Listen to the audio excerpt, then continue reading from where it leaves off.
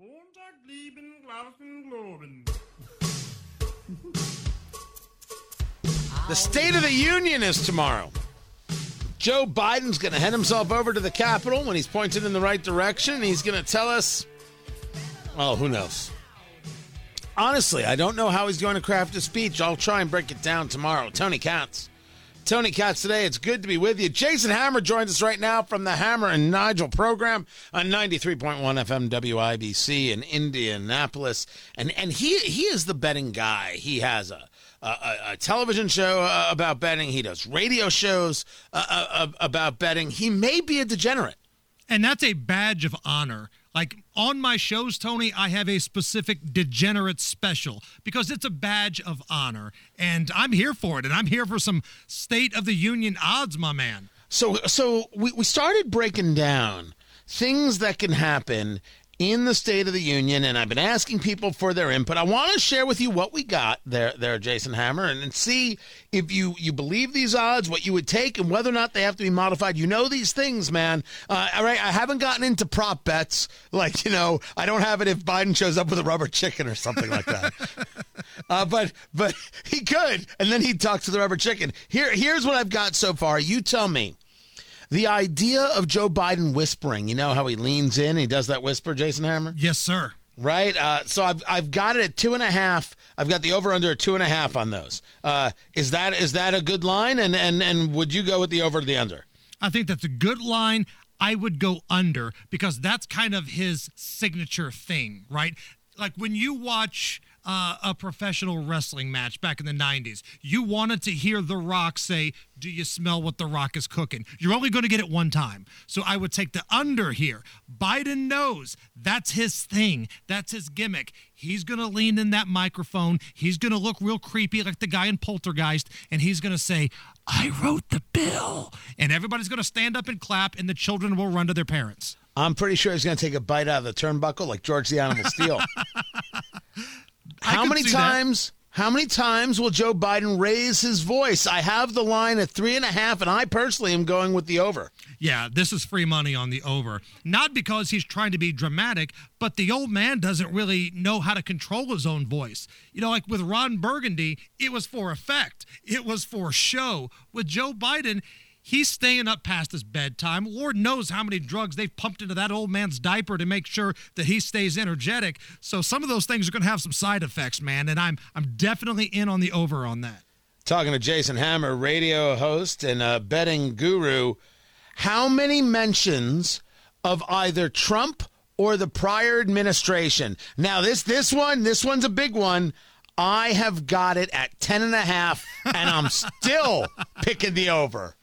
I'll take the under, and yes, that is on the Hammer and Nigel Show bingo card that will be out this afternoon.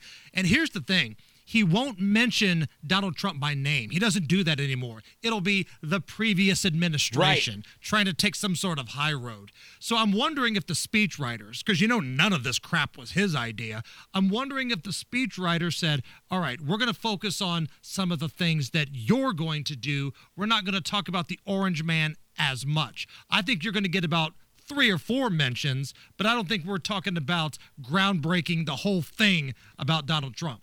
If you think the speechwriters are writing about what Biden's going to do and not writing about Trump, you're out of your head. What does that get them, though, Tony? You're already in a room full of people who you should have the majority in. You told us you were going to stop COVID. You told us you were going to cure cancer. You told us everything was going to be better and rainbows were going to shoot out our ass. And here we are. And when have they stopped lying to us? They're not even trying to cover it up anymore. If Trump would just stop talking, everything would be better. That's going to be their argument. I'm sticking with 10.5. You're going to hear the old man, the everlasting job stopper himself, stand up there at that podium and take credit for getting rid of the mask mandates. Take credit for getting kids back at the school because they think everybody is dumb. I promise you that's going down. Here's the big one. Okay, I got a couple ones now. They're going to take a little bit of thinking. This one came in over Twitter. We don't even have a line on this. How many times will he say either look or let me be clear? That will happen, but I've got one for you. here's the deal will trump all of those. Here's the deal. You're going to get about a good 3 or 4 here's the deal, especially when he starts to wander off the teleprompter. And I'm telling you, there's nobody in America that will have tighter butt cheeks than the person running that teleprompter when Biden starts to go rogue and goes off of it a little bit. Hey, Hammer, just so you know, we've got a rule here. We don't say butt cheeks. Butt cheeks. Yeah, we don't talk like that. So here's the deal. What's the over-under, and here's the deal? Over-under, here's the deal, 3. That is the 3? over-under, yes. Because we got a lot of stuff to get to. He's probably going to speak for about an hour. You still got to get a few come on mans in there. You got to get some here the deal. You got to get the soul of the nation. You're going to talk about the insurrection. You're going to have to deal with Pelosi picking her teeth in the background. There's a lot of stuff that's going down here, Tony. So we've got here's the deal at 3. I've got let me be clear at 4, but we have insurrection on here. This one is the tricky one. I've got it at 2.5. Oh, boy, that's real close. Sometimes the odds makers just get it right because the goal of an odds maker is to get even betting on both sides. Boy, that one feels like it's right on spot because it's going to be brought up, and it's going to be a big, poignant moment where all the Democrats stand up, and they'll show Ted Cruz looking at his phone or being asleep in the crowd, and, boy, that's really close. That's a push for me. Ted Cruz loved me, he'd be on his phone looking for vacation spots in Cancun. That would be... If he has any sort of sense of humor, please to God, let Ted Cruz have like Cancun on the back of his iPhone.